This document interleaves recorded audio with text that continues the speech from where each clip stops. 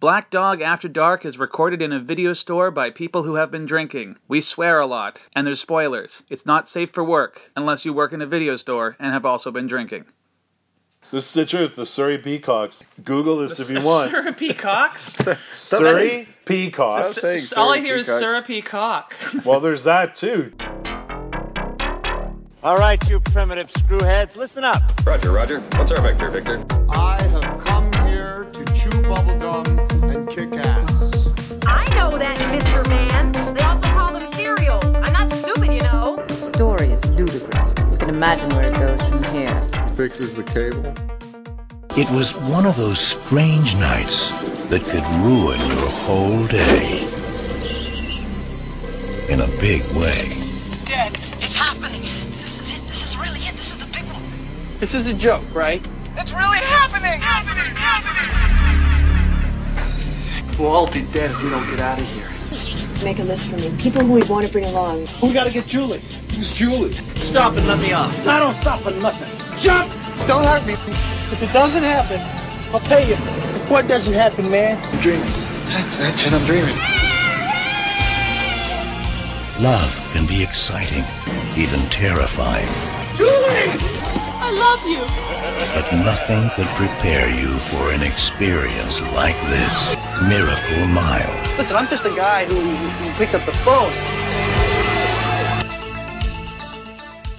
But by the way, listen, we should start the podcast. This podcast should begin with Darren saying, please cut that part out. I don't want anyone to think I don't know anything about Dick Gregory and then start it. Don't say that. Right from the bat, let's just say we cannot talk about this movie without ruining the ending for anybody. Yeah. So if you have spoilers. This is going to be full of spoilers, because especially you can't talk about this movie without talking about the ending. Oh, yeah, no. So anyways, the ending's a bit of a downer, and the studios would not let them... they didn't want to pay for it. They wanted a happy ending. Spielberg was going to be on board to produce it. That would be interesting. Had to change the ending.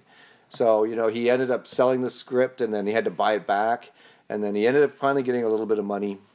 Nicolas Cage was going to play the main guy, and then it was Kurt Russell. And then... Jeez, that would have been so different. It would have been way different. I don't think either of those I don't think either of them would have worked. Yeah. Nicolas Cage, I think, would have been a better choice, because that would have been like not showing off so much Nicolas Cage era. Yeah, and Kurt Russell's too much of a... He's so much of like a sort of a macho kind of guy. He's not sensitive enough. I wouldn't buy him as a anthropaleontologist or whatever it is that I thought he was Anthony Edwards does. He's a museum worker, right? He's a trombonist. He played in a jazz band. He's not a museum worker at all. No, he's in a jazz band. He worked at the La Brea Prehistoric Museum. We may as well start then and there. We'll just drop in with this movie. The movie begins in the museum. He works there. He doesn't work there. No, he's hijacking a school tour. He's just there by himself. He's killing time before his gig. And he's witty, and he's flirting with Mayor Winningham, the co-star. And he's actually hijacking. It looks like that at first, that he is indeed... He's wearing like a blazer and everything. I know. But he's pretending that he works there. He's talking to these kids, and then this woman comes over, and she acts kind of weird, and then he has to go away. This is my school tour, young man. Something along those lines. Because she's the teacher, and he's hijacking. Okay, well, I mean, it's not really... It's not an important detail. It's very important, actually. What, that he hijacked... Why he's at the fucking museum matters that much? Well, the fact that he's bonding with those kids so fast, and it is important, because that's where he meets Mayor Winningham. Well, I know, but he could have been... he could be working there and meet Mayor Winningham. He's a wonderful... He could have just been hanging out. But yeah, I understand what you're saying. He could have been a pervert, and they could have taken this in a horror movie direction. If this was made now, he'd be a pervert. He sounds like a pedo. Yeah, but he's not, of course. I've been in England.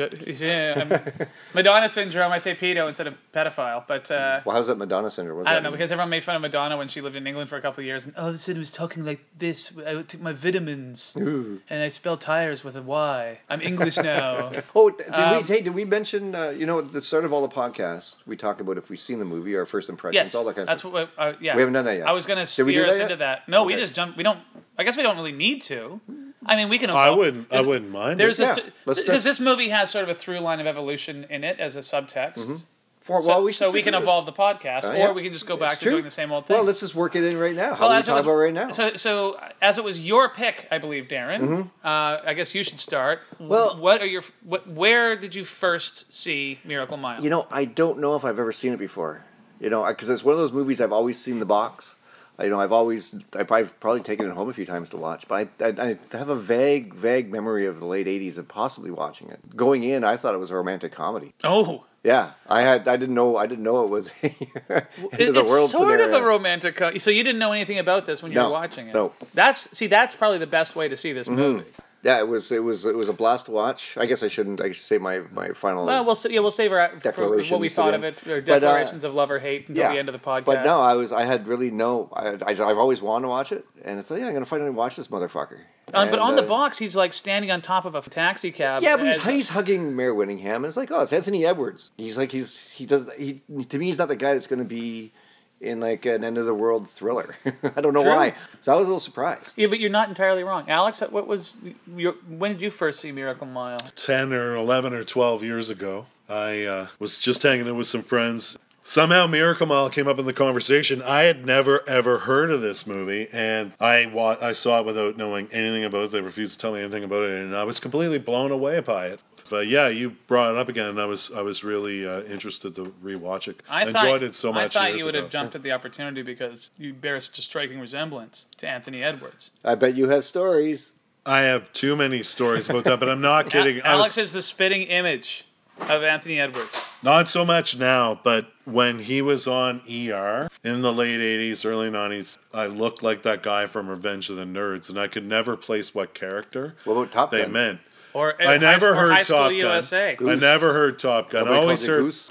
Either you look like the guy from Revenge of the Nerds or Gotcha. Oh, Gotcha! He was in a paintball, right. which I've never seen. I believe it co-stars Linda Fiorentino. I think so. I saw Gotcha in the theater. Anyway, by the time he got cast on ER, which is Dr. Mark Green, you know his name? At that point, it coincided with me going to college in Montreal, and we had the exact same pattern of baldness, and I heard every day, I'm not kidding, hey, you look like the guy from ER. So much so that I went out on Halloween as that character. So you might as well own it. And I had an engraved nameplate. It didn't say Dr. Green, it said the guy from ER. And then the real Anthony Edwards showed up. Oh, and they wanted to shoot one of them. Yeah. I'm Anthony! I'm Anthony! Yeah, Clooney stood between us with the revolver. He had his Caesar haircut from ER, and he's like, couldn't choose which one of us to shoot. I could have totally conned people. I'm not joking. With it, man. I'm glad you resisted the temptation to use your powers for evil. I remember Miracle Mile. Again, I've said it on this podcast, probably every single movie that we've done. Late night, 1 o'clock in the morning, KVOS TV 12. I had no idea what it was about. I didn't know it was an end of the world movie. No. Similar to you, I think. It was I think it was a romantic comedy. And it starts out that way. And there was I probably watched 2 other movies that night, just staying up past my bedtime. Wow. Wish you could stay up that late and watch movies. I never bothered to rewatch it, but I remember being hypnotically entranced by it and thinking it was a super interesting movie when I was like 12 years old, where it had that formula that I love, which is just an incredibly simple, high-concept premise, and then throw as many obstacles within that framework. Yeah, that seemed to be like a lot of movies had that kind of theme in the 80s. Yeah, Quick Change and After Hours. After Hours, Into the Night. Planes, Trains, and Automobiles. Yeah. Into the Night's, I was trying to think of a pairing, and that one escaped me. I bet we're all going to have the same pairing. I think we already know yours. We'll wait to the end of the. Mine's the best one though. Shall we just kick off the plot? Yeah, how does it start? Well, Mayor Winningham and Anthony Edwards meet in the museum. It's by the La Brea Tar Pits. By the La Brea Tar Pits, yes. Yeah, which I was always fascinated by the La Brea Tar Pits when I was a kid. Me too. Because Bugs Bunny was always trying to get there, and he hung a left at Albuquerque. At Albuquerque. Well, I actually had a model of like a woolly mammoth, like going like dying so in the tar pits as like a saber-toothed tiger was leaping on it. Yeah, it was my favorite model. It's a stupid saber-toothed tiger. I know. What are you jumping on that thing for? You're going like how much food can you eat before you yourself have to jump off? I'm aware of that. There's there's a reason why they're extinct. That's because they're fucking morons. Because they're stupid animals. Yes. Well, I just remember that La Brea tar pit image from an encyclopedia that we had, and what broke my heart is that as the mammoth is sinking into the tar, there's like the mate and the baby mammoth on the shore watching it happen. That broke my heart as a kid. God. I think that's in this movie too. You can see them in the shot. I think they were like laughing at him. They were mocking him. They pushed him. The King Lear of woolly mammoths. There's a weird... That's a long way to go for a not funny payoff. It made me laugh. So Mayor Winningham and Anthony Edwards meet at the I'm assuming the Museum of Natural History in San Francisco. L.A. We're in L.A. Is the La Brea Tar Pits in Los Angeles? Yes, okay, is, in L.A. Whatever. The whole thing takes place in a very small area. It takes place in like a 5-block radius. On the Miracle Mile. So the area of Los Angeles called Miracle Mile. There's actually not that much plot, so we can just whiz through it. There's just as a sub-theme, like extinction. Because the movie opens with Anthony Edwards in the museum, and he's actually watching. You don't realize he's watching it yet, but it's a short film about evolution. Yeah. And Anthony Edwards is watching it, and basically it's stating right there. One of the themes of the movie is that humanity, if you want to call it that, is just another step in the line of evolution. And that animation. It's weird because that animation is from the Carl Sagan series Cosmos from the 70s. I don't know if you guys ever watched it. No. Of course, and we have it here at Black Dog Video for rental. Yeah, and it's the Neil deGrasse Tyson one is great too. I've seen that one, but it doesn't hold a candle to the Carl Sagan one. But that animated piece, it's weird because it doesn't have Carl Sagan's voice. So I wondered whether they can get the rights to Carl Sagan's narration or something. It's a very low budget movie, so maybe they spent all the money. Did you hear the other reference to Sagan though? In the movie? He was commanding. Well, we'll bring that up later. Anyway, and we were just now the three of us we were sort of quarreling about what the hell Anthony Edwards is doing there. I was under the misapprehension that he was an employee or at least a volunteer. No. Turns out he's just a horrible creepy pedo who goes to the... No, he's not. I do not want to hear the word pedo. No, he's just a nice gentleman who has a good way with people and children love him. And approaches children and pretend and chats them up when there's no grown-ups around. This was back in the 80s when everything was cool. That very special episode of Different Strokes was all about a pedo, and that was in the 80s. Showing off to impress Mayor Winningham, who also happens to be. So he's goofing off in front of these little kids. Because she's into pedo. So when I was watching, I thought they knew each other from somewhere else or something like that because they seem to have like a connection immediately. So I thought they were familiar with each other earlier, but obviously they weren't. Love at first sight. It was love at first sight. Yeah, she was the girl of his dreams kind of thing, and she was into him, and so they hit it off immediately. And he doesn't. He doesn't work up the guts. Oh, okay. It starts with a voiceover, which I always hate. I think Fight Club is the only movie I've ever seen where I thought it works. Let's call him by Harry as his character. Harry, yeah. And the thing with the voiceover is there are so few movies where it's consistent, and this movie is not consistent. It starts out with a voiceover. I don't even remember the voiceover. Yeah, it's a narration. It's his inner monologue. And he says, like, it took a billion years of evolution for people to come along and 30 years for Harry to meet Mayor Winningham. Who's narrating it? He is. In and his head. It's his thoughts, right? So he calls himself Harry? Yes. Well, it's like... No, he's just like... for me. Well, like, Harry and Knucklehead, you know what I mean? Right. Anyways, and so then so he's capering for her. He's being quite charming. Capering? Yeah. Is that a thing? Yeah, he's like flouncing about. Flouncing. like a twat up on the heath. I've seen you flouncing about like a twat up on the heath. You spent way too much time in England. Well, no, that's just from with Neil and I. Put that down. Are you still looking at DVDs? He's like a child. You're like a child. Put that down.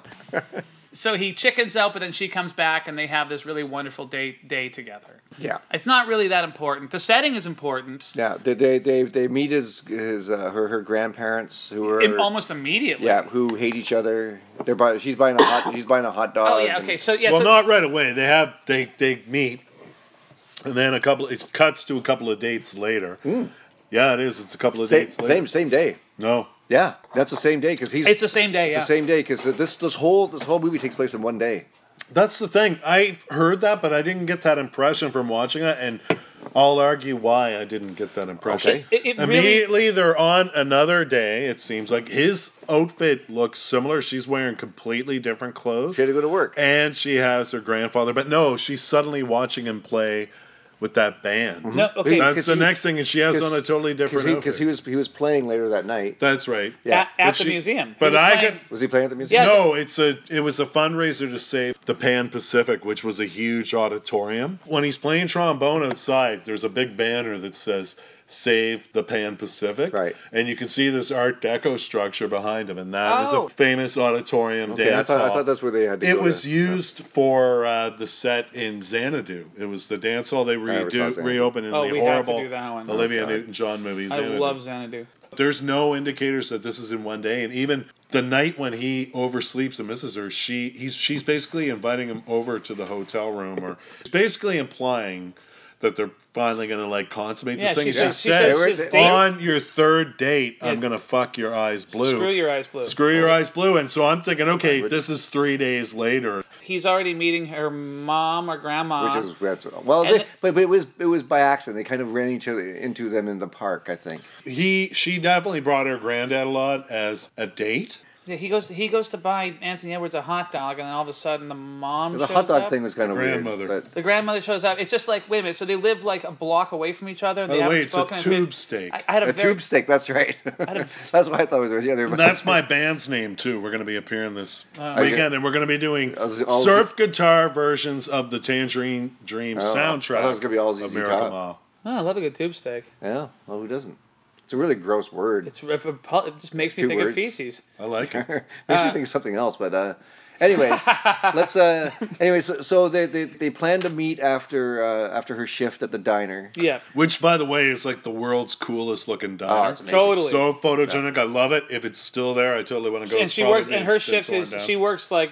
Seems like almost graveyard. Like she works until 1 o'clock in the morning or something. Yeah, midnight. She works till midnight. And he has to go home and get some sleep at his hotel. Yeah, because he wants to be fresh. So he can bone all night. This is when she says basically they're going to have sex, and she says on the third date. Anyway, so then he goes back to his hotel, and there's a power outage, and he oversleeps. But how is the power outage caused? I remember him throwing a smoke out the window. There's that and too, a pigeon grabbing the smoke and taking it to its nest. You're right. That's an incredible shot. So you're right. I think. Wait a minute. Is that what caused the blackout? He caused the power outage by giving a pigeon a smoke, who took it back to its nest because he thought it was something. That's completely brilliant. You're right. Yeah. That is what it is. And then it look at us pointing out things that we totally fucking missed that. Completely impressive shot. Yeah. No, I do remember the bird, whichever kind of bird it was. It's a peacock out in Surrey. Why is the peacock in Surrey? Oh, have you not heard the news? Because that's where they all smoke. No, I'm not joking. There's a feral community of peacocks. This is going to sound really weird because his voice is all disembodied. Alex has just informed us that in Surrey, where I grew up, there's roving gangs of peacocks, which is kind of horrifying because they're big, aggressive, horrible birds. They've apparently, here's the weird thing. I read a news article recently about the Surrey Peacocks. No, that's not a sports team. No, I was going to say a gang. Or a gang. This is the truth. The Surrey Peacocks. Google this if you want. Surrey Peacocks?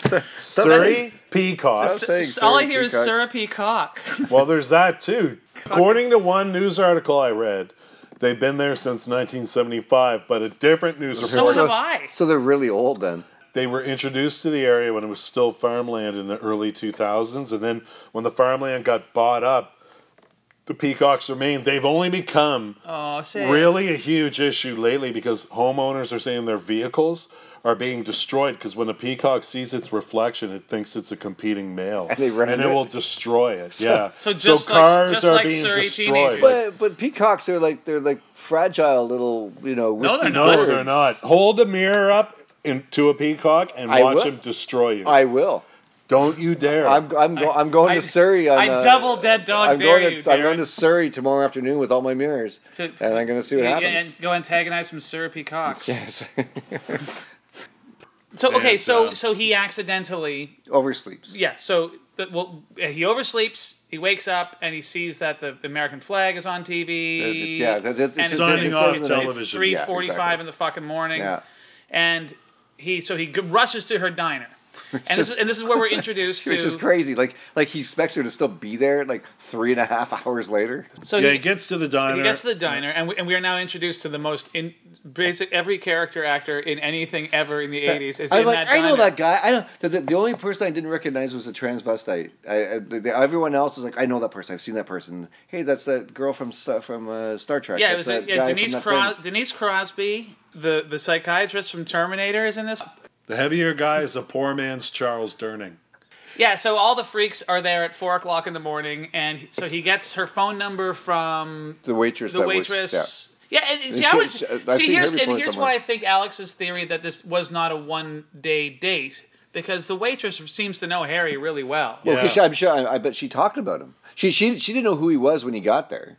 But no, she knew when he came in, and he said she's disappointed, isn't she? And then she goes, well, wouldn't you be, Harry? Like she had already met this guy. I'm not sure if that was the exact He was at the line of diner. There was dialogue. another scene at that diner earlier in the film. What that we didn't watch? No, he drops her off at the diner. She's like, no, I have to go to work, and I'll fuck you after work. And he's like, awesome. I don't remember saying that. Yeah, well, I don't remember saying that either. I'll screw your eyes blue. It happens at the diner. Well, this is the remake that Dylan's envisioning. Didn't he have Miracle Kilometer? It's going to be a Canadian version.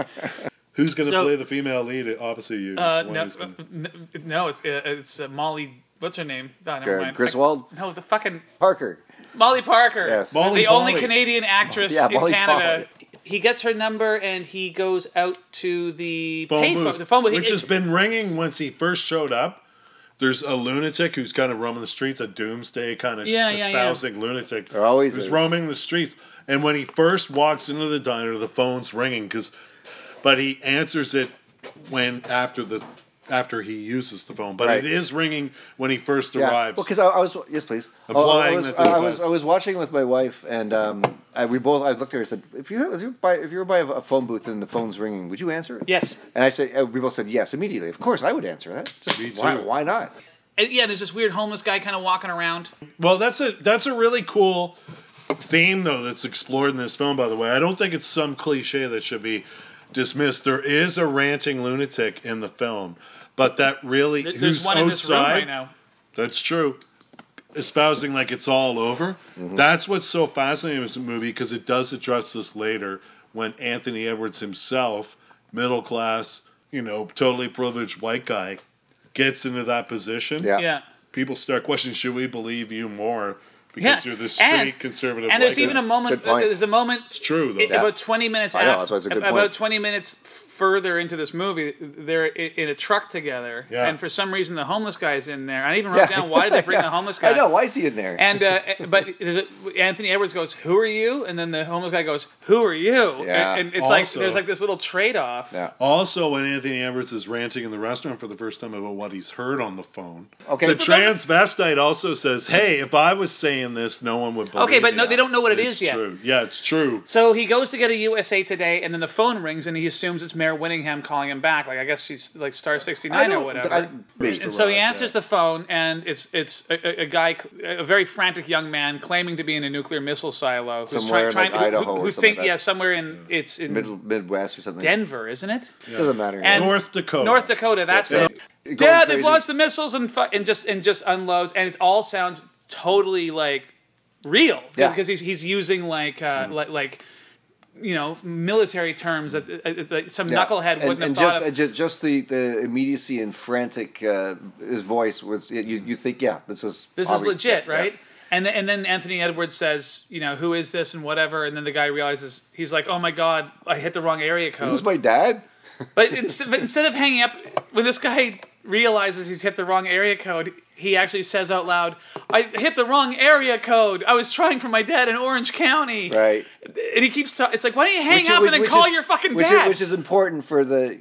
It is important, but it still works for me. He's just thinking out loud. He's got someone on the line, too. And it's like, you might as well tell him. You got someone on the line, full payment. And then he hears like a military guy come in, and you hear machine gun fire. Yeah. And then another voice says, it's one of my favorite lines in the movie. Forget everything you just heard and go back to sleep. Go back to sleep, yeah. It's such a fucking good line. Yeah, it's actually giving you chills right now because it's such a creepy line. And I think he even says something about running a trace. At first, they're like, "Do you want us to run a trace?" And he's like, "Well, there's no point because everyone's dead in an hour and 10 minutes anyway, right? Like, there's no point." Because I remember thinking well, how come? Like, I thought 5 minutes later they'd be surrounded by military vehicles. But I guess if you're going to launch nukes, it doesn't matter. This is also 1989 when they don't have that technology to know where that's coming from that fast. It would take them a while to trace that call. So the guy has to. True. Yeah, keep him on the line for 3 minutes. Yeah. So what's the weather like out there? Yeah, what are you wearing? They make fun of that really well in Police Squad. They do a spoof of that where they put a tap on the phone. It's literally a tap like as in water. Yeah. But the woman's like, "You have a train coming from Detroit at this speed, and you have a train coming." She's doing all those skill test questions to keep them on the line. Okay, so he hears this message, and then he's freaking out, and he doesn't know whether or not he should freak out. Yeah. Oh yeah, and the guy says specifically, we're launching in. No, he says in an hour, and you'll get it back in an hour and 10 minutes. He says that the missiles have gone. You'll get it back in about an hour and 10 minutes. He said they're gonna hit in like 4. Because I remember he looks, it's like 4:07. Yeah. And I did the math, and it was gonna be like 4:57. This is the one of the biggest tonal shifts in a movie that I've seen, because it's gone from like a romantic comedy. It's like, he missed the date, and now it's turned into like a fucking nuclear thriller. Yeah. Which to me, I love those kind of things. It's great. Yeah. And there's it feels like it's in real time, because this movie has loads of very subtle tracking shots. Mm-hmm. Like, you gotta see a movie and they want to really blow your mind. Ooh, it was all one take. Which is all really fucking obvious. But sometimes it's cool. But no, sometimes it's cool, but sometimes it's just like, oh, this movie sucks, and you're trying to make up for it by having this impressive tracking shot. Right. But in this movie, it actually lends itself to the story and the way everything plays out. He bumps into a glass door. Well, he runs right into a fucking glass door. Right. And then that was an homage to Fellini too. Was it? Yeah. So then he goes into the diner and he sits down. Well, he doesn't know what to do. And and the waitress comes over and he grabs her arm rather abruptly. And then he takes the coffee pot and he pours milk into the coffee. He's like, "Can I have the?" He's a little belligerent. He's fucked up because he thinks he doesn't know whether it's legit or not, and he's starting to freak out. But because he's being so belligerent to the waitress, it's the chef. And he was somebody. The cook was somebody. Yeah, he wasn't a chef. He was a cook. And he's got a gun. And, yeah. And he's like, "Dude, you're all fucked up." All good cooks should carry guns. And nobody believes them. And the transgendered person. Well, they're not necessarily transgender. She's just transvestite. I just want to say. Okay, I don't know what I can say. The dude who looked like a lady. Aerosmith says this is obviously a fucking prank. Yeah. I'm only referring to the character, by the way, and I do want to be serious about this, as the transvestite, because in the credits they're credited as such. I think one person refers to that character as the name Roger. Roger. Yeah. Roger is going, "This is obviously a joke." And then Denise Crosby whips out her giant phone. There's a woman, and she's starting her working day at 4:00 in the morning, and she's reading the Los Angeles Times. It's the Wall Street Journal. Turns out, and again with the coincidence, but I'll allow it. Turns out Denise Crosby has friends in high places. She's some kind of government worker. She dated a guy who worked at the nuclear plant. She whips out her her hilariously it's like a brick. Yeah, it is. With some antennae on it. It's like a 24-hour party people phone. If you've seen the movie, I have, but I don't remember the. No. You're thinking of shower in a briefcase on SCTV. Yes. and blow dryer in a briefcase. Yes. No, I think you're thinking of the other. Bad influence. It's called Deterrence, and it's Kevin Pollak as the president. And he's in a diner because the snow is so bad. Right. When he's on the campaign trail, he has a nuclear showdown, and he has to run it by these people in the diner, as opposed to like his. You've never heard of this movie? That's an interesting premise. I've never heard of that movie. Deterrence? I just don't buy Kevin Pollak as the president. Post Trump, I can buy anyone. Okay, now I would be thankful for Kevin Pollak as the fucking president. Okay, so anyways, turns out Denise Crosby knows some people, and she pulls out her big brick phone. And she makes some phone calls, and she's like, "That's really weird because they're evacuating. They're all taken off to South America. They're all taken off to the South Pole." Yeah. And that's what convinces the cook to go, fuck this shit, Whitey. And he fucking because he's black. Oh, he's black, right? Yeah. And he does actually sound like that. Yeah. And he gets a shopping cart and just loads it up with all the fucking canned goods. You might as well to take to Antarctica because you're going to fucking Antarctica. He aims a gun at Harry and says, like, was that shit real, Cracker? And does he say Cracker, which is like my favorite insult of all time. It's kind of the best. And Harry is just like, why the fuck would I make this up? Yeah. Rogers, if I were saying it, no one would believe me. And that's another really interesting kind of comment on class in this movie. They do that a lot. There's little shots within like assumptions we make about each other based on our appearance. And the film intelligently sprinkles that in. I'll bring up a few other examples. Well, if you were in that situation, but in as one of the people in the diner, and some guy, he's well dressed in an 80s gross looking suit because it's the 80s. And he plays trombone. It's the worst suit since Jeff Daniels' suit in Something Wild. Yeah, he's got there's some bad clothes in this movie, but it's the 80s. Yeah. Anyways, but if you were there, what would you?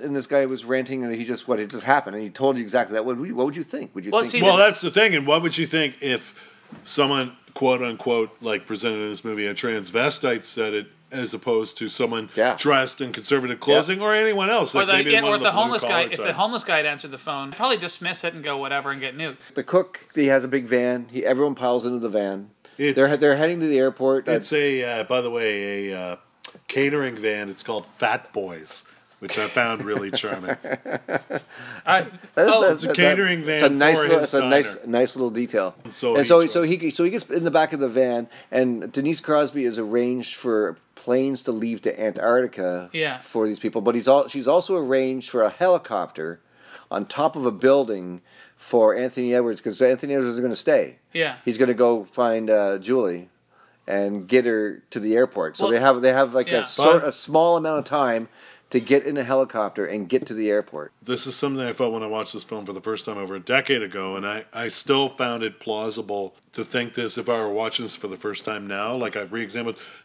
was that impression valid that I had or whatever? And what I thought, too, is I got the impression that it was such a coincidence, the Denise Crosby thing. I thought at some point, is she a crazy person he's met in the diner? Yeah. Can she really arrange all this? It is a bit of a leap to have somebody, but still. I'm not putting it down. I think it adds in some ways, it was by design. Yeah, well, it moves the plot. At this point, you're also arguing, too, is like, who's telling the truth here and who isn't. That's what I love about this movie. The whole way through, you don't know if it's real or not. It's true. And also, this is where another really interesting class commentary I really think that this script has is when Denise Crosby, when they're in the back of the van, she's like, let's contact great minds. Right. The waitress, who they imply is kind of young, she's probably not the best educated, whatever. The character speaks in a slang. She's suggesting people like Joyce Brothers, more or less like celebrities that are presented on TV is important. Yeah. And then the other guy is the guy who's sitting next to her. The Paul Provenza guy, the young grease monkey guy. He's more or less name dropping. I don't think he knows a lot of people really. Yeah. But at this point, she's on the phone calling different people, and she actually says at one point, and I paused it and rewound it and listened to it again to make sure. She says, Mr. Sagan, yes, I know this is an awkward time to call you, but I have some horrible news for you. Oh. So it's the second reference to Carl Sagan in the script. Maybe the director was still about. Or maybe it was Bob Saget. I didn't have on the. Could have been Bob Saget. Because you want to have someone that's funny. No. Maybe not as funny. Yeah, and he name drops Dick Gregory. I remember. He says Dick Gregory. Dick Gregory. Well, Dick Gregory. You're joking, right? Civil rights. Well, you're joking. It's civil rights. Well, why would Darren know who Dick Gregory was? Well, he was a legend. He's still alive. He of course. I was thinking he was like the Phil Silver show or something like that. No. He's a comedian from back in the day who He knows who Dick Gregory is. He became a civil rights activist. Okay. He's like pre-Richard Pryor black comic. Anyway. Let's just edit that Dick Please, Gregory stuff. Please do. I don't want to sound stupid on this podcast. The black cook guy is driving, and Harry is like, we have to stop and pick up Julie. And he's like, yeah, no, sure. And so then Anthony Edwards, it turns out the cook has no intention whatsoever of going to pick up his girlfriend, so he has to jump off the back of the truck onto an on-ramp. There's that great scene when he's lying on the on-ramp and he thinks he's about to get hit by two motorcycles. But he thinks it's a truck, but it turns out it's two motorcycles that whiz right by him while he's lying there. He pulls out a gun, And there's this guy who's got a bunch of stolen car stereos in the trunk of his convertible car, and Anthony Edwards gets into the passenger seat and he makes the guy stop. Yeah, he makes the guy stop. And character's black. His name's Wilson, and he has a car trunk full of stolen items. Car stereos and stuff like that. Yeah. And so he drives him to Julie's place. And then this is when the movie starts to get darker and more serious. Yeah. Still, for me at this point, I'm still thinking romantic comedy, because... But this film, I think, displays signs of romantic comedy throughout. Totally. It does, and that's what I really liked about it, because it's just not all one thing. And and especially when they, I'm not going to leaping ahead here, when they get to the gas station. Yeah. That's for me is like, holy fuck, actually, that was crazy. Something just occurred to me. So he jumps out the back of the truck. Uh-huh. That's the last we see of Denise Crosby and Paul Prevent. That's it. So they they don't even make it to the helicopter. We don't know. We don't know what happened to them. And by the way, they weren't going to the helicopter. They're going to the airport. Oh no, they were to the airport. That's right. And she set up the helicopter for Harry. Yeah. If he can get to the airport in time. So he wants to get to Julie's place, pick up Julie, and then go right to the building, to the top floor, and get in a fucking helicopter. Yeah. And the building isn't too far from Julie's place. Okay, everything's in this small area called Miracle Mile. Like a neighbor. This would be like if it all happened in East Vancouver. Exactly. Like Commercial Drive. Like Commercial, and if the Biltmore was the tower that they have to get to, like it's not too far, because he pushes her in a shopping cart at one point. Yeah, so he. I thought that was an homage to Animal House, by the way. Homage. Everything's an homage with you. Your life's an homage. Also, I never made it through Animal House. So. Well, there's a scene with a woman in a shopping cart, and it doesn't end happily. Oh. And I think that this film was like, hey, let's try to add a bit of hope to the idea of a woman in a shopping cart. Idea of a woman in a shopping cart. Maybe it's a metaphor for the commodification of femininity. That's the fucking intro clip, right? Anyways, he finds her apartment. Wait, no. Is this before the gas station? No, it's after the gas station. So, it's after the gas station. So we have to talk about the gas station. We have to talk about the gas station. Because the car, he figures that the car doesn't have enough gas to make it to Julie's place and then back. And then the airport. Yeah. So he which is on top of a building. At gunpoint, he forces the convertible driver to go to this Wilson. His name was Wilson. Wilson. Right? So a gas station that's intended only for taxi cabs. Yes. And then but he doesn't know that. He just because it's a gas station, get in there and get some gas. Well, he says Wilson says that's only for cabs. Right. They won't serve us. And then Anthony Edwards was like, I got a gun. And so Anthony Edwards goes to use the phone, tries to reach Julie. And then the guy who works at the gas station, who is also a character actor. He's more than a character actor. He's a legendary crime writer. It's Eddie Bunker. Oh, that's right. It's Eddie Bunker. Eddie Bunker. He's also in Reservoir Dogs. Yeah. Brown. And he also wrote Straight Time, which became an excellent Dustin Hoffman film. Because he did Time. He was a ex-con crime writer. Yeah. So the shit hits the fan, and Eddie Bunker's got a Edward Bunker, by the way, in the credits of this film. Edward Bunker. Not to be confused with Edith Bunker. Or Archie Bunker.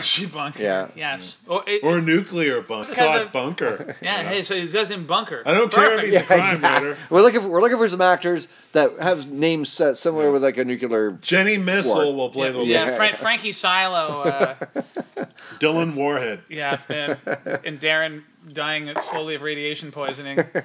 How'd you know that's my last name? Eddie Bunker pulls a sawed-off shotgun, and the cops can suddenly pull up, and the shit's about to go down. Again, because this film also is all about, at some level, assumptions. Exactly. At this point, no one knows whether or not. Because there's a black guy possibly stealing gas I think he's obviously assuming that if it were Anthony Edwards just there trying to pump gas, he'd come out and, buddy, can I help you somehow? Yeah. But he comes out and makes the totally racist assumption that America, the Wilson character is stealing his gas, But everyone's got guns. Cops show up. And so Wilson is like, fuck, I got a bunch of stolen stereos. I'll do 10 years. Yeah. Even though he's not really thinking but we're going to get nuked. Anthony Edwards has been lying to people about That's right. He has been told him a chemical cloud coming in. Yeah. So they don't really freak the fuck out. He actually tells Wilson it's not. He doesn't say it's a chemical cloud. He says it's a meltdown. Or a meltdown. He gives different stories, but how the hell can you explain what's really happening over and over again? Exactly. It'd be boring. Because people are kind of guessing at him. Yeah, and people are kind of guessing. Like, you said this, he's like, yeah. Because the point is, they just got to get out of there. He doesn't have time to explain all that shit. So the cops show up, and Wilson is standing there with the gas pump. So he douses the cops in gas. Them and get away. But then they start shooting. No, the lady cop, like a woman, fires a warning shot. And sets herself on fire. Which is one of the most horrifying things I've seen in the movie. I forgot that happened. I couldn't believe they did that. And then the second cop falls on top of her. Yeah. So then they have to get the fuck out of there. So Anthony Edwards jumps in the cop car, and then Wilson, for whatever reason, I still got to figure, why did he get in the back of the cop car? Why didn't he get in the front of the cop car? He's in the back of the cop car. Because I remember he gets out of the back of the cop car, but like I've been in the back of a few cop cars, and there's you can't fucking, there's no handle. No. Like you have to be let out. There's really no legroom there either.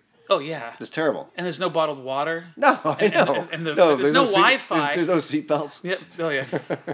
So Anthony Edwards drives to Julie's place, and he says, "Hey Wilson," like an idiot. He goes, "I'm just going to leave the cars here, the keys here in the car. I'm going to run upstairs and get my girlfriend." You're cool, right? You're not going to drive away in this cop car at some point because you have to go get your sister. And the cops are probably after you because you stole a cop Wilson. car and just murdered two cops. Yeah, and blew up a gas station. Oh yeah, and the gas even station. Though it's really involuntary homicide of the two cops. Well, nobody knows that. Of course they wouldn't. When the cops hear two cops are down, they've been burned alive. They're going after the guy that stole the cop car. Who are they going to hear that from, though?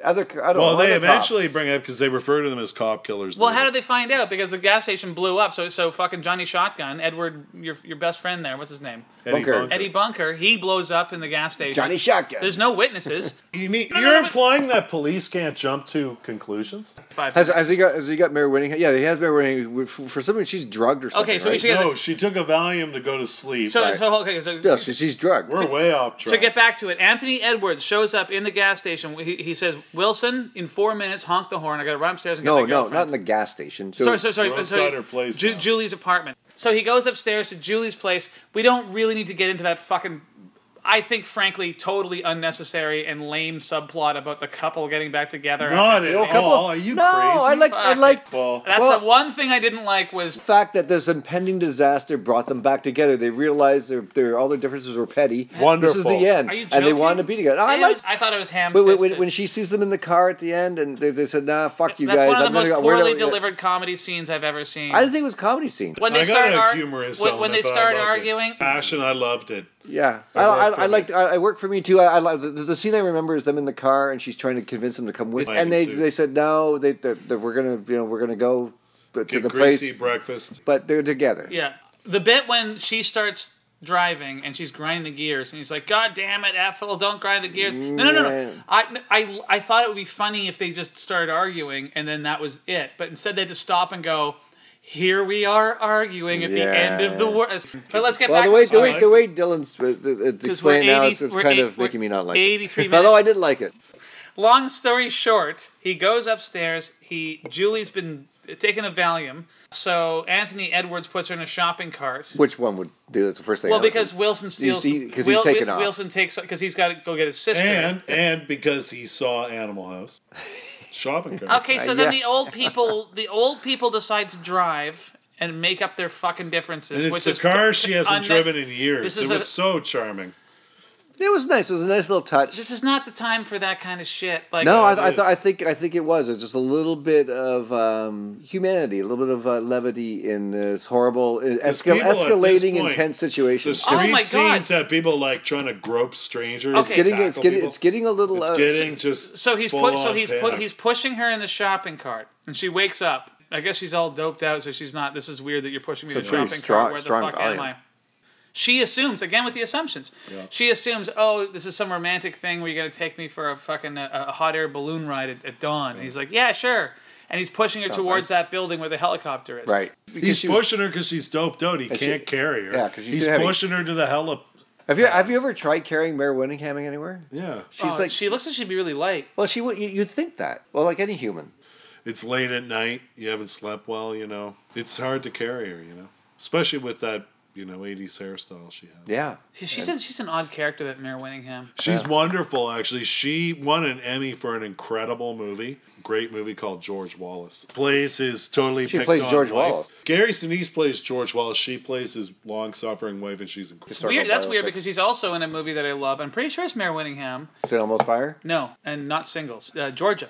With that's a good movie Jennifer too. Jason Leigh. Jennifer Jason Leigh. No, I fucking love the movie Georgia. I've never seen it. You've got Georgia on your mind.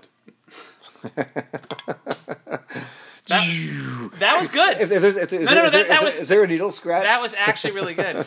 Anyways, so he's pushing her in a shopping cart it's about 4 blocks, and he gets her to the fucking building. He's like, we have to go up. The elderly couple are like, we're just gonna get incinerated. They don't quite say it like that. Yes, they do. I'm gonna go eat a big old fucking diarrhea breakfast and not worry about the shit I'll have to take in 24 hours or whatever. Fucking, they have their moment. That would have been a great line. It's like, finally, I can eat hot food and not worry about diarrhea.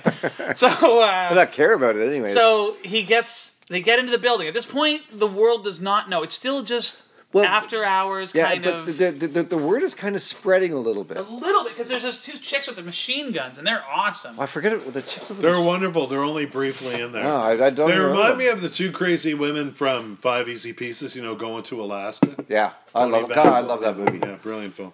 They remind me of the 2 women from 5 Easy Pieces. Yeah. So they go into the elevator. And Mare Winningham is just sort of coming around. At this point, Anthony Edwards is still lying to her about the hot air balloon. And they get up to the top. They get up to the top of the building. He could have been a serial killer. She would have been easy. Push her down the street in a fucking shopping This movie cart. could have gone in any direction. Could have. Yeah. And they get up to the top, and the fucking doors open, and then there is another amazing character actor, Kurt fucking Fuller. Yeah, he was for me. He is the most bizarre thing in this movie. But yeah, because he's like doing drugs. He's half naked. Well, not yet. He isn't. Not yet. No, he's not. He's okay. all he's. Maybe that's later then. Bringing someone's personal belongings. Oh right, he's angry. He's really angry. Up to the helicopter, and he's apparently doing this for money. He's arranged a pilot to come in from somewhere for big money. Yeah. He's probably half asleep. He's probably under the influence already. Yes. And he's being awoken with the news that the nukes are on the way and you have to get people out I don't think he knows about the nukes. I think he does because the way he reacts later. It's still like a cloud or something, like a meltdown, right? He's just some kind of tough, crazy dude, and it's like a business proposition's been made for him. He's delivering these and he's so pissed off about it. He is. Yeah, no, he was. He was a standout in this movie. If you don't know who Kurt Fuller is, the Hulk Hogan vehicle, No Holds Barred. No Holds Barred. Kurt Fuller plays the evil wrestling owner, and at one point he's screaming at one of his, he's screaming at his staff, and then his female like assistant comes in and says, "Would you like a cup of coffee?" Whatever, and he just turns to her and goes, "Take a leak." And then she leaves. What does that even mean? I don't know, but that's what I know Kurt Fuller from. I've never seen him not play an asshole. I've never seen it. Like, he's got the face for an asshole. Anyway, so Kurt Fuller is loading shit onto this helicopter, and they don't have a pilot. They don't have a pilot, which leads to one of the weirdest scenes in this movie. Absolutely, the weirdest scene in this fucking movie. And also, I love it. He goes out searching for a fucking helicopter pilot at 4:30 in the morning. Yeah. Can't find anyone, and he follows some joggers into an all-night health spa. No! This scene is incredible. He jumps onto a street sweeper. And asks the driver, and it's the guy from the diner earlier, isn't it? Yeah, no, it's the poor man's Charles Durden. Yeah, he's and it's brilliant asshole. because he's an asshole, then he's an asshole blowing him off because it's kind of like if someone ran up, if we left this podcast right now, and some guy ran up to us on the street and said, "Hey, the world's gonna end," and you ignored him, and then you saw him again tomorrow saying the same thing, you'd be like, "Fuck off!" It's such a great, brilliant. It's only been about a half an hour. But already you're trying to forget this shit. You're like, you caused a panic in the diner. I'm going back to work. Oh, fuck you. I couldn't figure out why you said fuck you because I didn't recognize the guy. So Anthony Edwards has to find a helicopter pilot, so he follows these 3 joggers who jog into the fitness. 80s, 20-minute workout clothes. He strolls into this all night, which is really gym. busy, which is bizarre. It is, but here's the thing. He's got his gun and he's like roaming through this night gym, and it's looking for. He's looking for a fucking helicopter pilot Yeah. in a night gym. Yeah, and it's great. It's weird assumption. And it's one of these tracking shots too. It's one take. Like it's a really interesting one take shot. And he's just going to person, going, "Can you fly a helicopter?" There's a guy he's wearing a suit. He's like in the Nordic track. He's sweating hard, and this dude comes up. Can you fly a helicopter? It's amazing the reactions people have. Some don't give a shit. Some freak out and run away. Yeah. And then he goes and he goes into like the I guess what do you call it when everyone does fitness aerobics, I guess. Aerobics class. And he shoots the stereo, and he's like, "Does anyone know how to fly a helicopter?" And it's like 20 people in this class. Yeah. Well, it's L.A. But and he lies. He says that it's like for a heart transplant, I believe. Yeah. Something like that. Or a heart operation. And then he goes through a door. This is one of the few critiques I have of this movie. He goes through a door, and he's like, "Does anyone know how to fly a helicopter?" And immediately a guy goes, "I know how to fly a helicopter." And it's that guy. He was the bad guy in Cobra.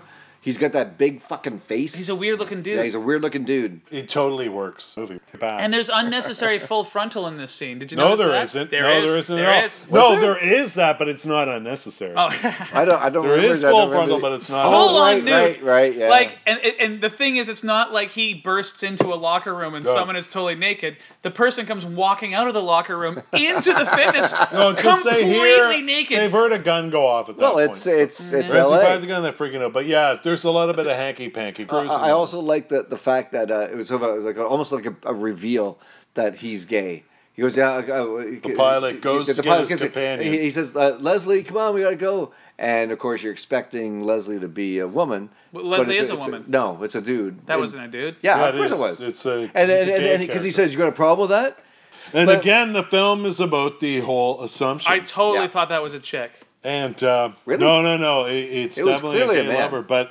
I also love that about this movie because, again, challenging the assumptions. It's like... Yeah. Harry he miraculously, and this is where I'm starting to think this is why it's called Miracle Miles, he actually finds a helicopter pilot and manages to negotiate money. Probably what the biggest leap of faith in this movie is finding a helicopter pilot in an aerobics night gym at 4:30 in the morning. Yeah. He doubts he can do it. Who agrees to do it? But he expresses doubt he can at first. Like there's certain instruments, but he's like, I'm a pilot. I can fly helicopters, but he's not playing. And I don't mean this at all as a put down of the fact that the character is revealed as gay. The way he talks at first when he agrees to kind of do the job, he comes across like he might be crazy, like he can't really do it. Well, he's in a gym at 4:30 in the morning. He is, and he's also playing at that sort of like very eccentric, like his reply and stuff. So again, I got the impression the first time I saw this, will it happen or not? And that's what I love about it is that.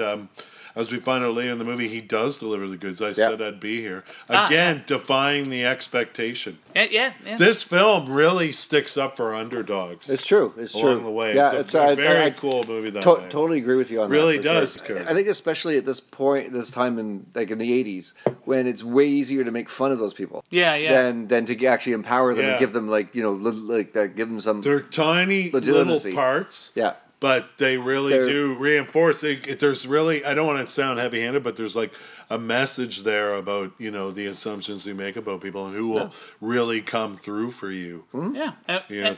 And we all get incinerated at the same rate. So we're all equal then. Yeah. Then does he go back to the... So he says, go to the building, I'll meet you on the roof. And then he gets out and chaos is breaking out on the streets because the word is out. Does he see Julie running around the streets? He leaves her at the top of the building first thing, with the fucking crazy guy. Yeah, he leaves her there, but the guy doesn't seem totally crazy. And there's also the guy doesn't seem crazy. He just seems grumpy and pissed off, and you're gonna settle for that in these circumstances. Sure. She talks to the other guy who's loading up the helicopter, and she says a helicopter for a hot air balloon. Because she doesn't even know what the fuck's going on. And then he goes, what hot air balloon? So I think she goes down to the street. I think she follows Anthony Edwards down to the street. Well, she said she's still. And now this shit is starting to because people are phoning their fucking friends and whatever. Cars are crashing. Like the word's gotten out from that elitist circle. And then a cop car comes out of nowhere and smashes into a department store, which is one of my favorite fucking shots ever. It's a great moment. Well, isn't this when they're in the department store and they're trying to elude the police? No, not yet. They're outside. Yeah, a cop car smashes into the window of like the Macy's or whatever, Right. and then By the way, Julie runs in to see if anyone's okay, and then Harry goes in looking for Julie. The building gets surrounded by cops, and they're like, come out, and all of a sudden they just all run away. And that's my favorite moment in this entire movie. Then you know shit's going, like it's totally going down. So a cop car smashes into a Macy's. They wind up inside, and turns out that it wasn't driven by a cop. It was driven by Wilson again. It's Wilson who got his sister. Went and got his sister, and she's been shot or whatever. They look like they've both been shot. They die on the escalator. They die on the escalator again. That homage to the silent. But when does he give the gun to Mayor Winningham? Remember, there's the point where he meets up with her again on the street and hands her a gun and it's like, take this, because people are literally coming up to her just to grab her. Being all pervy because people are just losing their minds. It's like the world's ending. I'm going to do what I'm going to do. So it's a great throwback. Anthony Edwards jumps on the roof of a car at one point, and the guy wants to like shoot him. Well, that was and nuts. He's crawling under cars, and there's a guy run over, and he's holding a Variety. Yeah, I had to pause it to check on this, but I wondered if it was like a reference to the line earlier where Roger the cross-dresser said, about the initial phone call. There's 1 million out-of-work actors in this town. Yeah. He does say that. Frank says, here's a run-over actor. It's just still clutching in the Variety, yeah. When they're in the department store, it's one of my favorite reveals. So Wilson and his sister are dead. And now it's Mayor Winningham and Harry, and the cops are outside. They're like, "Come on out, cop killer," and all that. And then and Harry realizes, okay, it's been like over an hour now. You triggered this is a misunderstanding. People have died. You it's still better than a nuclear war. And at this point, I genuinely believed, oh my God, there are no nukes. Like I thought that was going to be the fucking twist ending, was that it wasn't real. But then all of a sudden, the fucking the real cops just leave. But who knows why they left? They left because it was an evacuation order. We're about to get nuked. Or there was more chaos breaking out that was more important. I think it's just that they've gotten the news.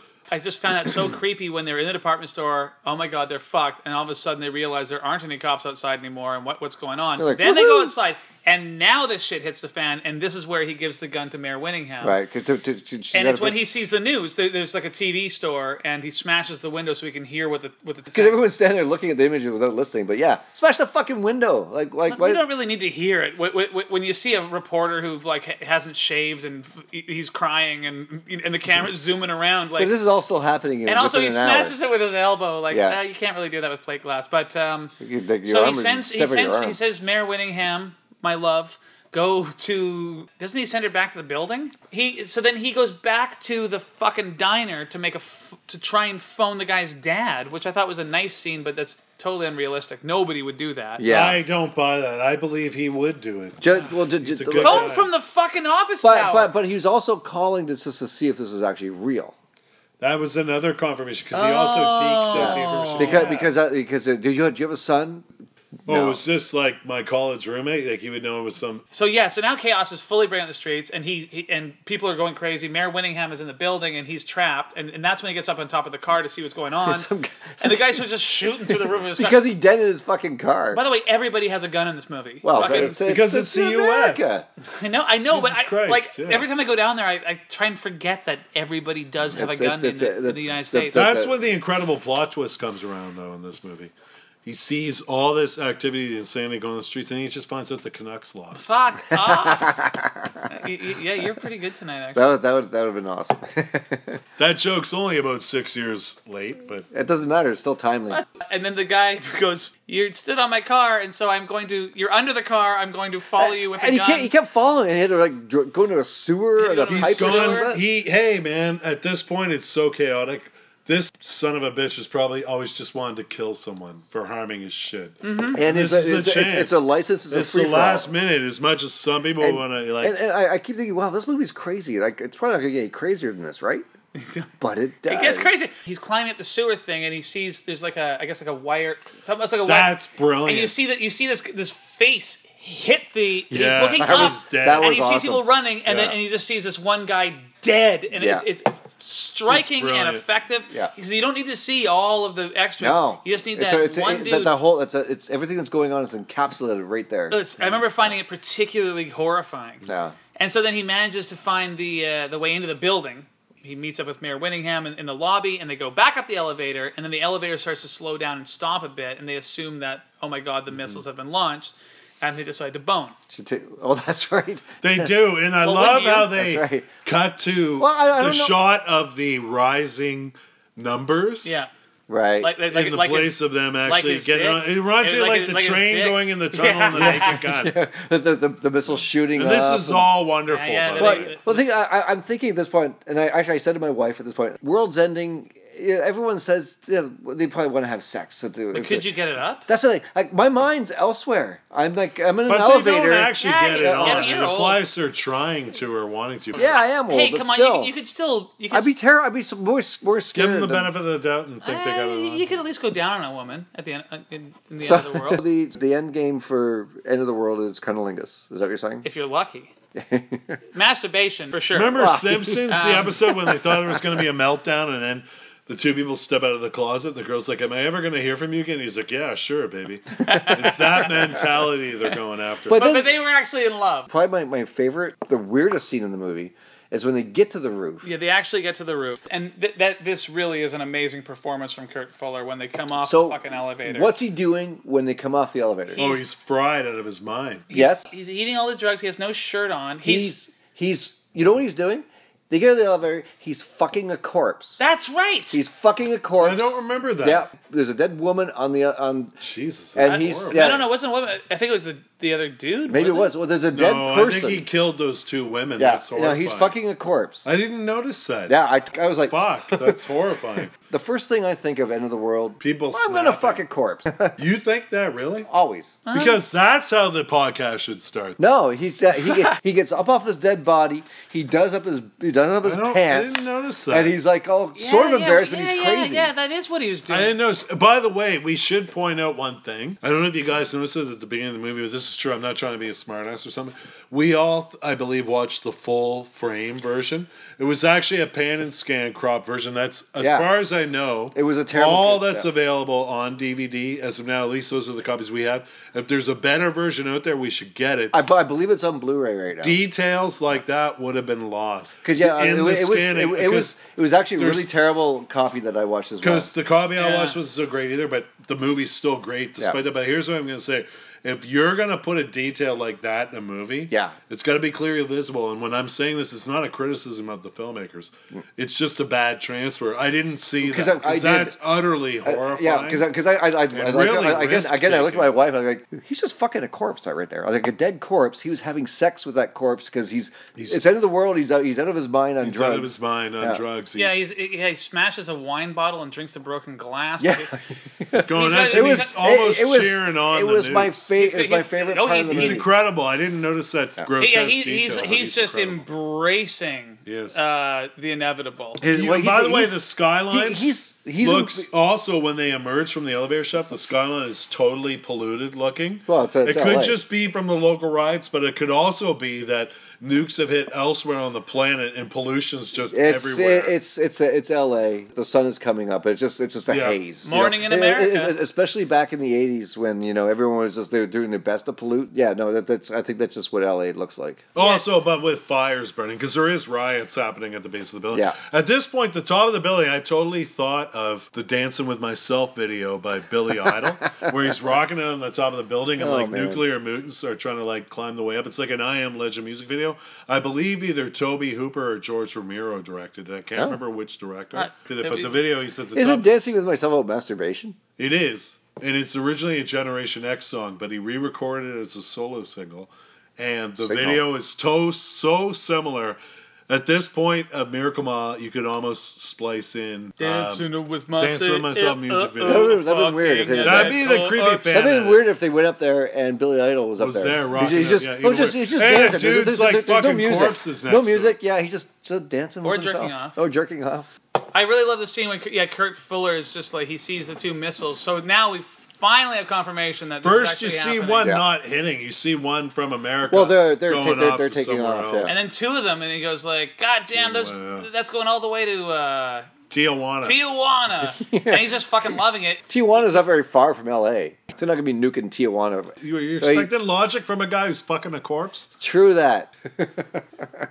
But I just remember as a kid, like, seeing that weird shot of Kurt Fuller holding his eyes, and he's got some weird foam or something in his mouth because he's so fucked up on drugs. He's got no shirt on. And it just he says, I took the whole drugstore. You might as well. It kind of embodied, like, the horror of nuclear war, just how... And just the depravity of humanity is, like, when all bets are off, who knows what that basic animal instinct is going to do. At one point, he's upset because he thinks that there isn't nuclear war, and he's like, oh my god, I took all the drugs and there isn't even a fucking nuclear war. Which you would probably think at some point, too. He says, I fried my brain for nothing, but it's a cliche... hypothetical question up there with, like, if someone gave you $1 million, would you do this? Where it's fucking like corpse or whatever. Well, maybe not that, but I mean, I'm sure that's been plugged into the equation before. Why not? But the hypothetical equation, but where people are like, what would you do with your last 30 minutes? And how rotten? The last 30 minutes of your life, and again, the movie, it's brilliant the way it does that because. Again, earlier in the movie, there's like, what brilliant minds would you bring together? And they have all the characters named. At this point, it's like, how would you spend your final minutes? And it's either like helping people, looting, or like grabbing people, going crazy, like groping. Or boning in an elevator. Or sorry, making bone. Or necrophilia on a rooftop. Making bone. Or necrophilia on a rooftop, you know? You either make love in an elevator shaft or make necrophilia on a rooftop. Are those the only two options? And I love how the helicopter suddenly arrives at this part, and it could be as something I've referred to in several podcasts. You turned me onto the term. Deus Ex Machina. It's not that. He arrives, and the thing that saves it from totally being... Deus Ex Machina? The thing that saves it from being that is that the pilot has... What happened to that guy to get there? Brilliant class criticism. That the helicopter probably met in the gym. The night gym. Who, 1980s standards, could have been some kind of freak. Could have been ridiculed for being a gay character. No, he comes through in the end. Yeah. He delivers the goods. We're all doubting the fact that this guy is a helicopter pilot. Not only is he a pilot, he's a man of his word. He came back and he saved the day. And he's wounded. And he's wounded, too. Well, I don't think he quite saved the day, but he did his best. Not quite, but he's on... Well, I don't think anything could save the day in this movie. No, but still, again, this movie just impressed me on that again and again. Just like Bishop in Aliens. Yeah? Fucking poor Kurt Fuller. I hope on IMDb it's not... I was going to say this yuppie corpse fucker. That's what's saying on his gravestone. The guy who fucked a corpse in it's Take a Leak. It would be Here Lies Kurt, Take a Leak Fuller. Is he dead or is he still No, alive? He's not dead yet, but he will. Well, he will be someday. He's not long for this world. So anyway, along comes Billy Cobra. Cobra, the guy from pilot. Cobra, and the axe murderer. Although I gotta wonder, right? Cobra. Like, even if they get to the airport, I'm like, what? So you're just gonna fly in an airplane while nukes are going on? Well, that's what I'm thinking. Like they're trying so hard, and like they're trying so hard to get to the airport, to get on a fucking plane, to go to Antarctica. Yeah. Who wants to live in Antarctica? And like, what are you gonna do there? You have no clothes. You're in LA. You're wearing like shorts and a t-shirt or whatever. Well, if you had 1 hour to pick a safe place in the world, you know what? If I'm given that option, I'm taking off all my clothes. I'm standing in the park, arms outstretched, just fucking waiting for Kurt Fuller to come along and mistake you for a dead person. I'll be honest, I have no interest in living in a world that's destroyed and have to live in Antarctica. Nor do I. I don't care. By the way, my favorite response in this whole film, again, the so-called transvestite character, a.k.a. Roger. I'm just going by the credits here. Sure. Who just sits in the diner. They're all like, let's go. Do you want to come? And this character's just like, no, I'm staying here. Huh. That character's not in the diner later when they happen to pass by there again and look in. There's like a dog in there and stuff. Who knows? Who knows that? But I would just kind of stay put to what I was doing. I'd just like finish that beer. I've always thought that about the end of the world, nuclear war. Like, even if you do survive, what is left? It's fucking, The Road or Mad Max or just some horrible, worst situation you can think of. Yeah, not interested. I just, I'm 53. Exactly. I've had a good run. I'm cool with that. I'm just not going to live in a world where I can't watch bad influence. We could be like the postman and just rent movies out to people. Maybe hang out with Tom Petty. I guess he's dead now, but he's in The Postman. So we're so close to the end of this movie. Yeah. So they get in the helicopter, and then of course like the fucking crazy magnetic pulse or whatever. It's like an EMT or something like that. Yeah, it fucks up the helicopter's navigational, yada yada yada. They crash into the La Brea tar pits. Of course they which do. Is something I had totally forgotten from the first time I saw it. Yeah, I love they just came around right to And then she's as they're sinking, she's trying to get out, and then Harry's like, "There's nothing up there for us." Yeah. But in the future, they may find us. They might find us in this. And then helicopter. You can see like a wave of nuclear horror. Yeah, the part of the sky that's still. Yeah. It's really cool. You see like a flaming mammoth, like the mammoth statue. I'm thinking like, would I rather die in the nuclear explosion or drowned in hot tar or whatever? Like, no. Would it matter at that point? Yeah, I'd rather just die in the nuclear explosion. No, it wouldn't matter at that point. I'd rather drown in tar, and then they can find me in the future and clone me, and then I can come back to life. But it wouldn't be you. In the awesome future. But it wouldn't be you. Yeah, but it would be me effectively.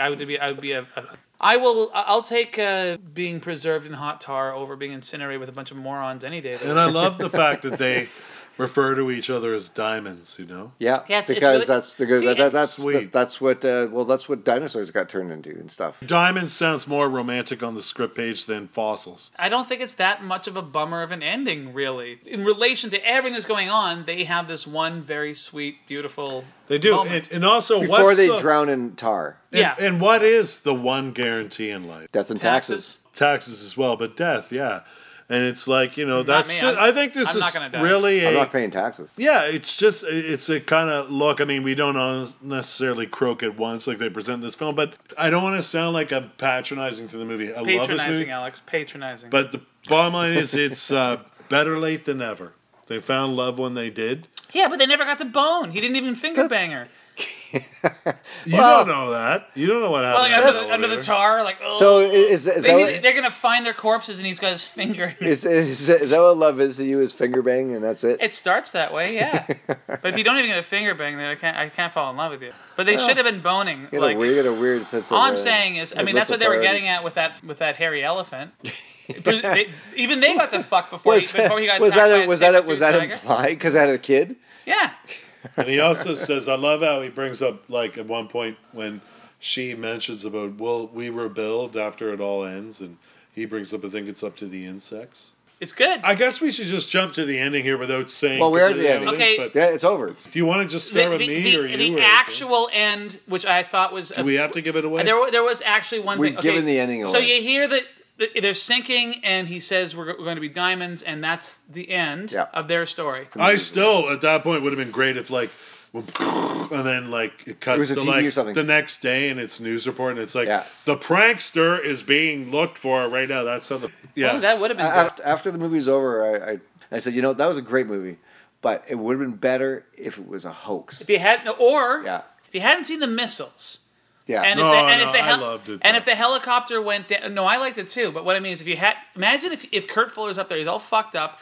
And you hadn't actually seen the missiles, and they get in the helicopter, and then it turns out that the pilot's just a shitty pilot, and he crashes into the La Brea tar pits. But he was shot too. He was injured. Right. So yeah, he couldn't. So you don't need the EMT. Yeah. He could have just like. You know what? That movie could have been completely ambiguous.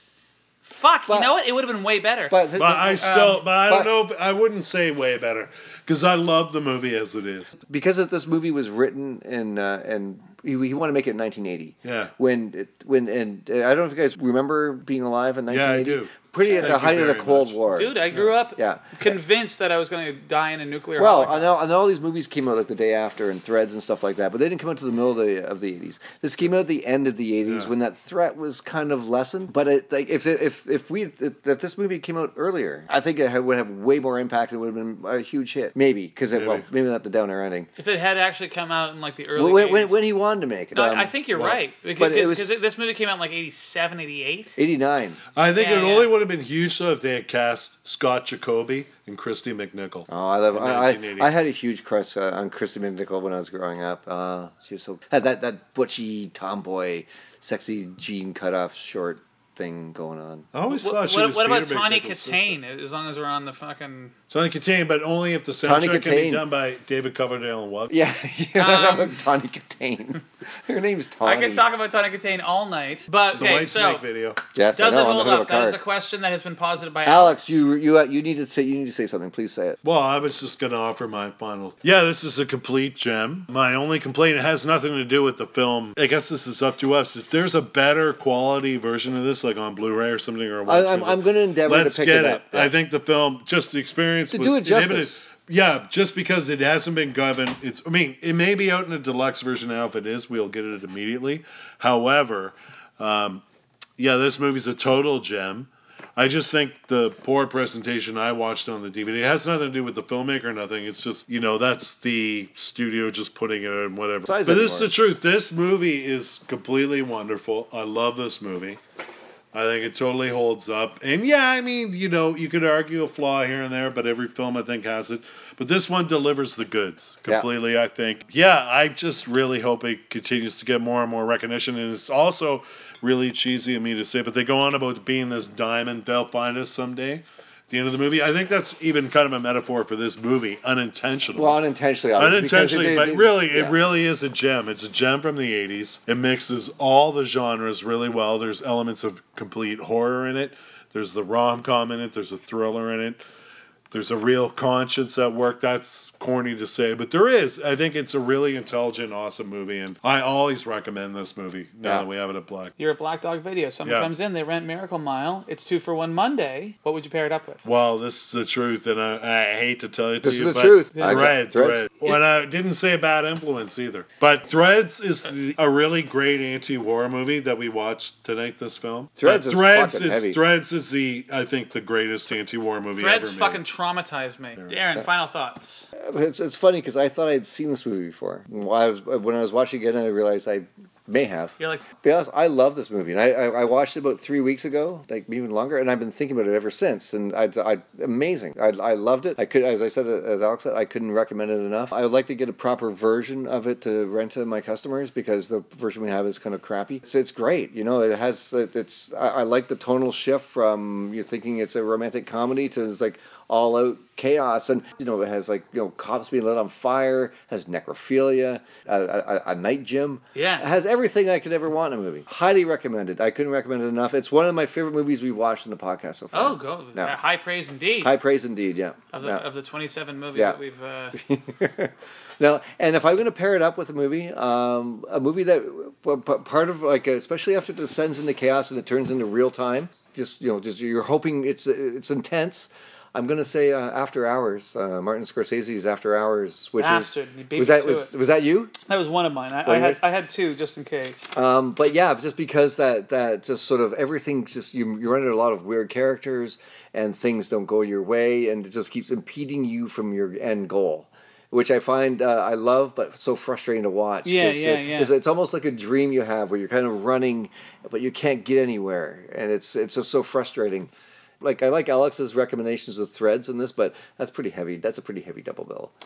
It would be a bit much. Yeah, it holds up 100%. It's even better than I remember it being. This is a movie that I saw when I was 13 or something, and have been talking to my friends about. And you go to a party, you're sharing a joint, and you're like, "Have you ever seen the movie Miracle Mile?" No one's ever heard of it, and you explain what it's about. And there's really no way you can't really explain what it's about without giving it away. Yeah, because you don't want to give it away. Yeah, but just see this thing. It's a really great movie with a fucking killer soundtrack, by the way. Tangerine Dream. They did so many great soundtracks in the 80s. And so Tangerine Dream did all these great soundtracks back in the 80s, and yeah, they did I forgot about the soundtrack. Legend, I think they did Legend, and that was Tangerine Dream. The soundtrack was amazing. It was just another element that made this movie. It was perfect. It was just the right. They were great on this. I kind of groaned when I saw them in the soundtrack. I know they're legends, but whatever. Look, we can't all be fans, all right? Yeah. I saw them in the opening credits.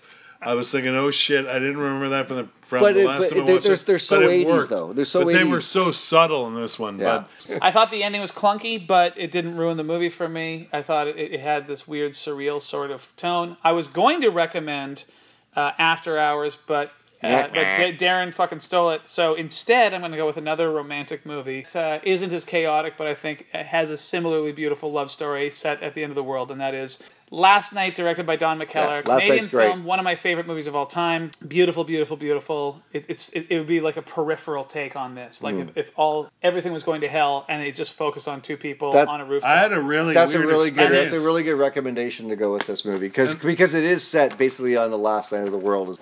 Maybe 99 even. Listen, listen. If we keep talking, we're gonna miss last call. So let's sign off. We're signing off. This is Dylan Reimer signing off. Thanks, Darren Gay. Thanks for listening. Hope anyone listening to this. Alex Chisholm signing off. Alex Chisholm. We are at 1470 Commercial Drive here in East Vancouver. 3451 Canby Street. Come on by. There's weekly specials. Find us online, www.blackdog.ca. Something like that. And come to the Rio sometime and buy drinks. Yes, do that. And contribute. Support the Rio. Support the Rio. And watch Bad Influence. The Black Dog After Dark podcast is recorded at Black Dog Video on Commercial Drive in Vancouver, Canada. It's presented by Alex Chisholm, Darren Gay, and Dylan Reimer. It is produced by Dylan Reimer and Darren Gay. Alex just kind of stands there and drinks beer. The intro and outro music was recorded by Tiger Burning Bright, composed by Jeff, who works at Jefferson's Barbershop, also on Commercial Drive. And he's a damn good hairstylist.